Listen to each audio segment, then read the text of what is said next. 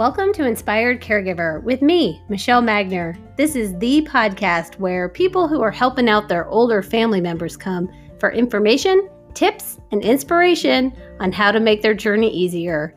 Enjoy this episode of Inspired Caregiver.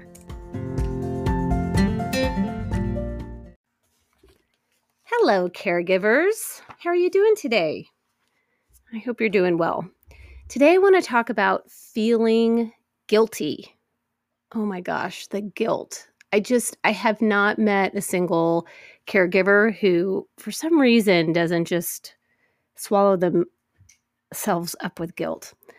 Recently, I went to visit my mother-in-law in her memory care community, and when our eyes met, she had a look of sadness on her face. And then when we hugged, she just squeezed me for a really long time. It was like the first time I felt like I had a glimmer of recognition from her. And so immediately my first thought is that I need to be her like all the time. I need to be with her all the time. And I felt her intense sadness. And I started to feel guilty. I started to be really hard on myself. You should be visiting more was the first thought I had. So now I'm standing there, I'm feeling guilty and bad, and I've only been in the building less than 5 minutes. And so obviously that energy is going to show up for us in our visit. It's setting the tone for our visit. And I really wanted to just be a ray of sunshine and have a nice visit. But I just started feeling really guilty. Just really quick, a backstory on her. About 12 years ago, my husband and I could tell that something was going on with her. Like memory, she would not be able to cook recipes from memory the way she had been. She was struggling to organize details. Holidays just felt discombobulated and confusing. And so 10 years ago, we moved our family to Omaha so that we could be with her and just start to create more memories for our kids with her and her husband, Grandpa. And 5 years ago, we got the diagnosis that she has frontotemporal dementia.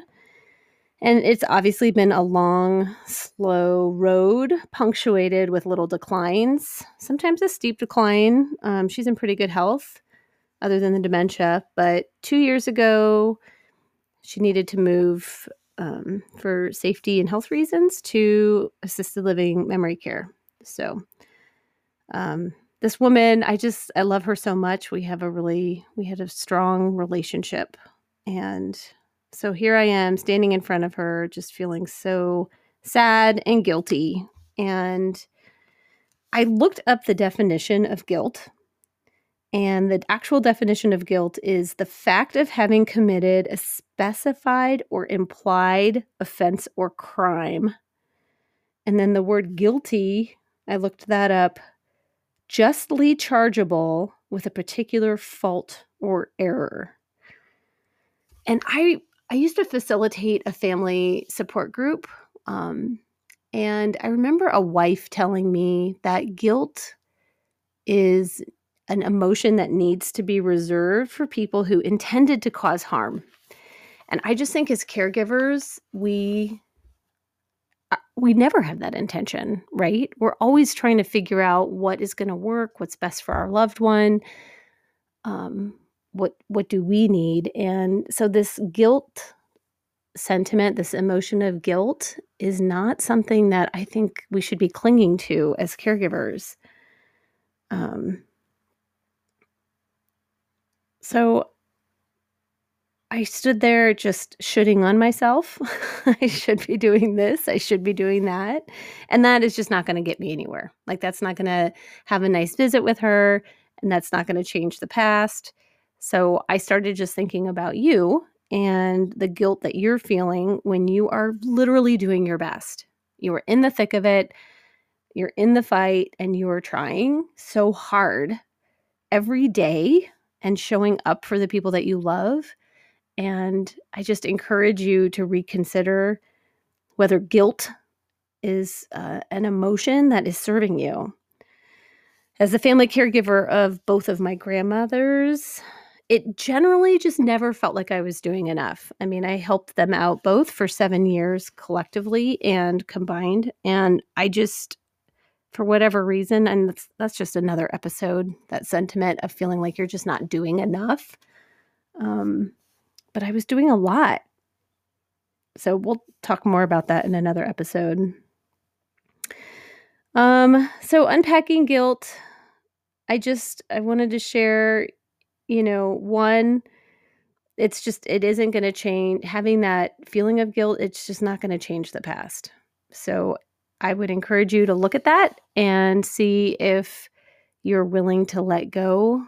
If you're really trying and your intentions are good and you're working hard for your loved one, let go of that emotion of guilt, because we just can't turn back time.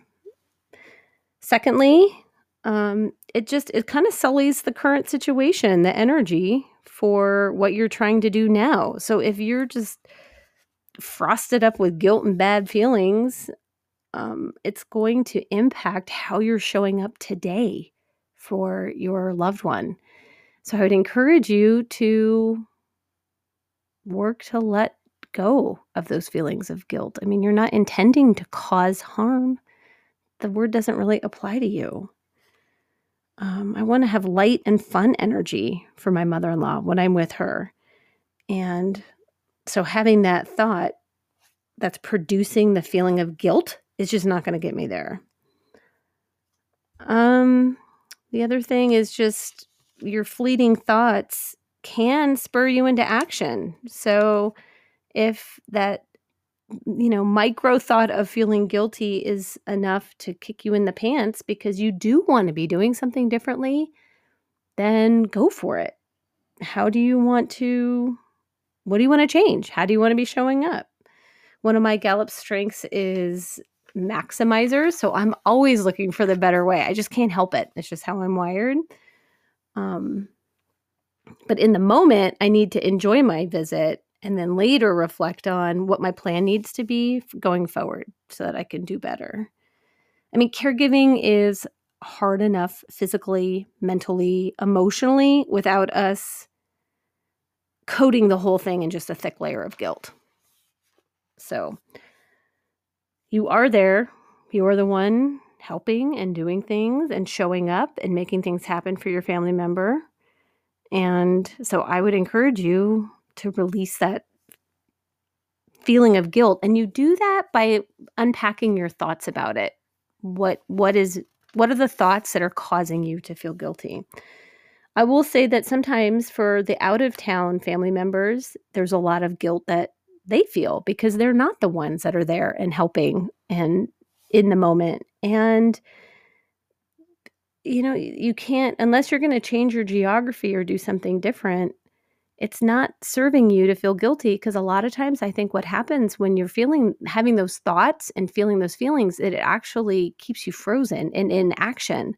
So instead of touching base with the in-town caregiver about what can I do to help and what do you need, and what can I be doing for you and our family member, when you start to feel guilty because you're not the one there, then you just back off.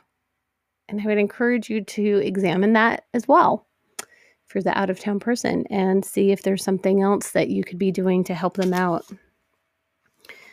So guilt is something I hear it time and time again, over and over from families. And I'm just offering you the idea of letting this emotion go.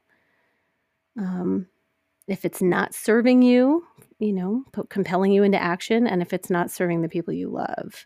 So when the thoughts creep in that cause you to start feeling guilty, I invite you to shift gears into what you want to do next to show up how you want to be showing up for people. So what are you going to do moving forward? If you're feeling like I just really need to visit more, calendar the visits.